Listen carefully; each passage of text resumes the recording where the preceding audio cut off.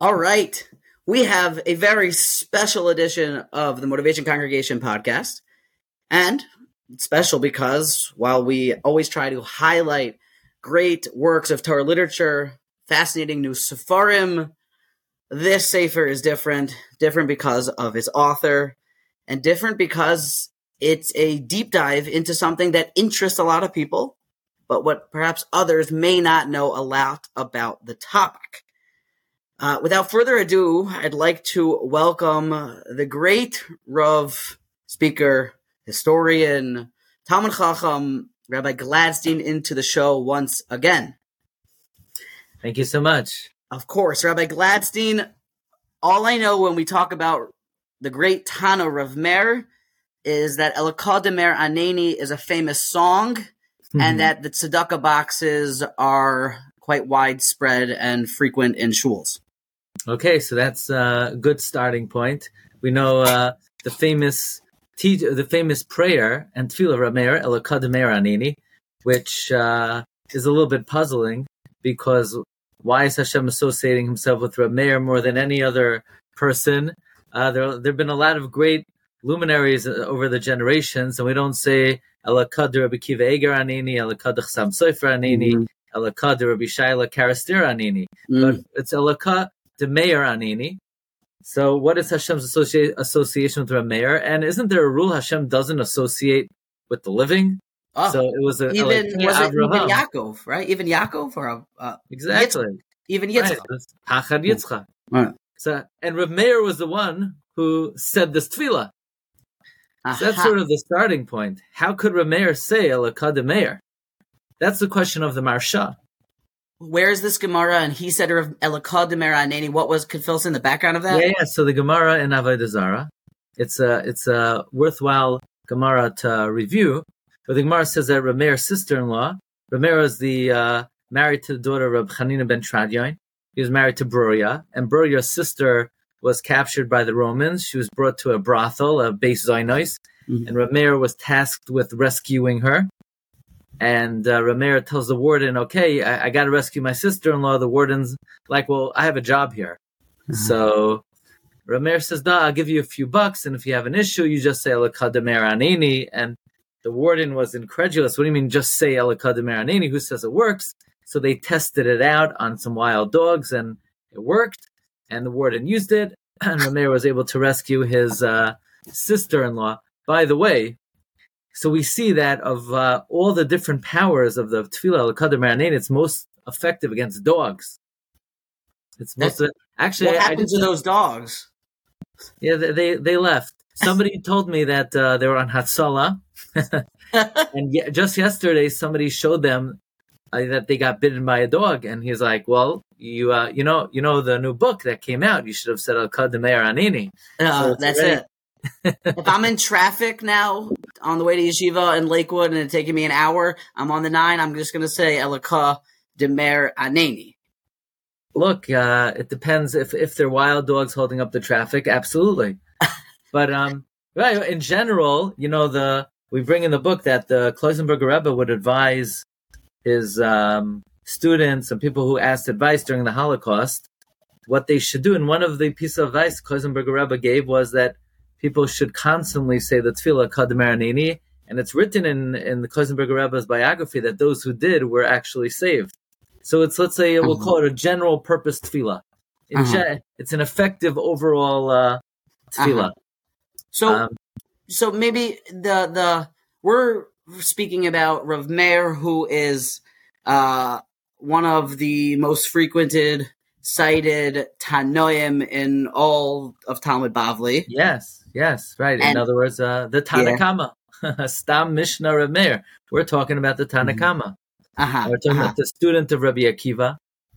And where did the Rav find, out of all the topics to write about, and it last calculated there were 10,000 shiurim by Rabbi Glatstein on Torah Anytime. So what's with the new obsession and interest in specifically the Tana Rav Meir and him being a Baal Haness? Or honestly, It's inexplicable. Meir grabbed a hold of me, and I couldn't shake it. What does that mean? In the Mishnah? Meir in the Mishnah? I just started noticing his opinions in the Gemara. I had a question on one of them. I had an idea to answer it.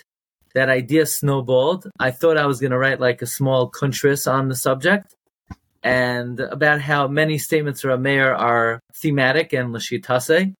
And once I began the process, I literally could not shake it for a year until this work came about. It just came about. Wow. It's really super. Honestly, it's like l'mal manatava. I reached out to a couple people to try to educate myself about the book that have read it, and they are all speechless. And according even from some of the people at Art Scroll, they're very excited about it. The front of the Sefer, along with some of the advertisement that Art Scroll does for it, is based on Rav Meir's the worldwide shita, the worldwide phenomenon of Rav Meir, and specifically has to do with the love that Hashem has for the Jewish people. Maybe the Rav could speak to that. Yeah, so the specific worldview and shita that I'm referring to is Rav Meir's opinion that irrespective of our behavior, irrespective of our actions, our conduct, ben kach u ben kach nikram banim, we're always considered the beloved children of Hashem, in contradistinction to the shita of Rabbi Huda, who says that our relationship is conditional, that we're only considered children when we do the will of Hashem. Rav Meir says it's unconditional, that irrespective of how we act, we're always the beloved children of Hashem. And this is a theme we see in many shitos of Rav Meir. Just to name a couple, let's say Rav Meir says that Hashem says that when a Jew suffers, kalani meiroshi, kalani mizroi, my head hurts, my arm hurts. I mean, God says he feels our pain. Mm-hmm. Well, why does God feel our pain? Why is God empathizing and sympathizing with us? Because we're his beloved children. Same way a parent feels the pain of a child. Rav Meir thematically says that because we're the beloved children of Hashem, HaKadosh Baruch Hu feels our pain. There are many, many proofs. Yeah. Is there my yeshiva head says Rav Meir is choishes l'miyut, right? Oh. Okay, so actually, in the book we do offer a connection between the view that Rav Meir is choishes for the miyut, and Rav Meir shita that we're always the beloved children of Hashem. The connection being that in the world of Rav Meir, we're never down and out. There's always that remote possibility of return is significant. The remote possibility. So there's a funny story that when Rav David Oppenheim, who was the Rav in Prague, was on his deathbed, and they wanted to ask him, who do you think should be the next Rav? So Rav Oppenheim says, what about Rav Meir?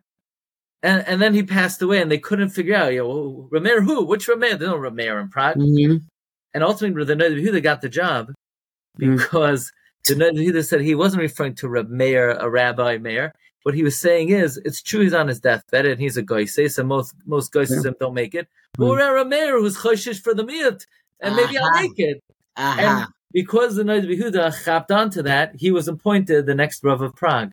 Whoa, that is an interesting anecdote. Vignette of so the reader. It sounds already very exciting. The Jewish people are very much a miyut in the world, and being choshesh l'miyut, and the hope that is even when you're down and out, being the underdog, perhaps. There's a lot of charity and giving of tzedakah that's involved with Rav Meir. Where does that fall in here? Okay, excellent. It's very much connected to what we just mentioned. It's connected to the idea that Rav Meir is choshesh for the miyut. In the worldview of Rav Meir, we're always the beloved children of Hashem, which, by the way, allows us to give tzedakah, because there's a discussion. Are you allowed to give tzedakah? Because think about it. God decreed this person should be poor. So you're going against the decree of the king? It's like, imagine if the king threw someone in jail, said no one could support them. So if you sneak them food and resources, you're going against the king. the only allowance for tzedakah, and this was the argument Rabbi Akiva said back to Tornus Rufus. He says, well, what if the king locks his son in jail, and then someone sneaks in and tries to support him? Then the person would be rewarded. So really what allows us to give tzedakah is Rabbi Meir's opinion that we're always the beloved children of Hashem.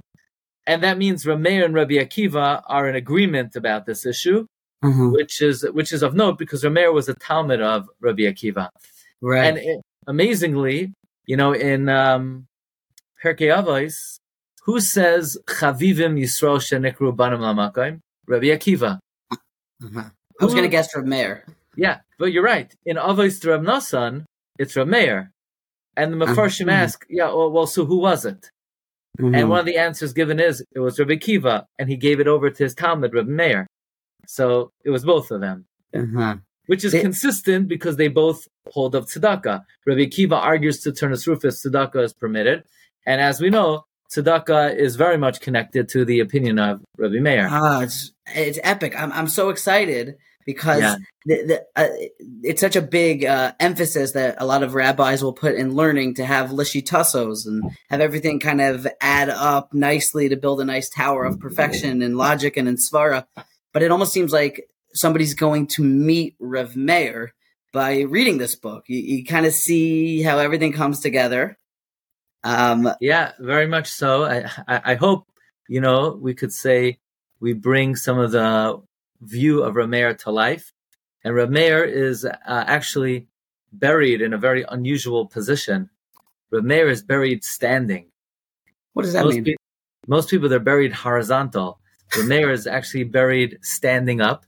This is what's brought by the Ben Yehoyada from Reb Chaim Vital.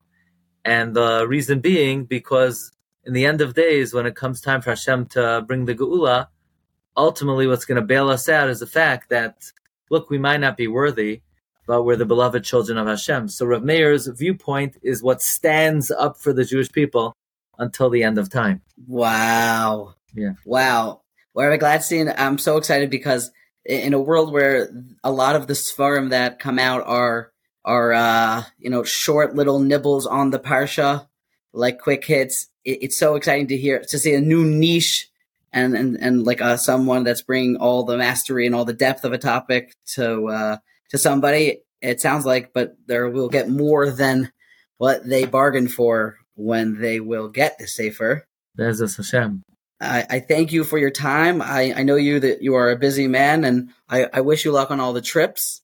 And I'm very much looking forward now to reading the Sefer and Elokad Meir Aneni, and I'll make sure to hit the tzedakah boxes wherever I go. Very good. Bracha v'atzlacha. Nice talking to you. Amen. Thank you very much. Thank you.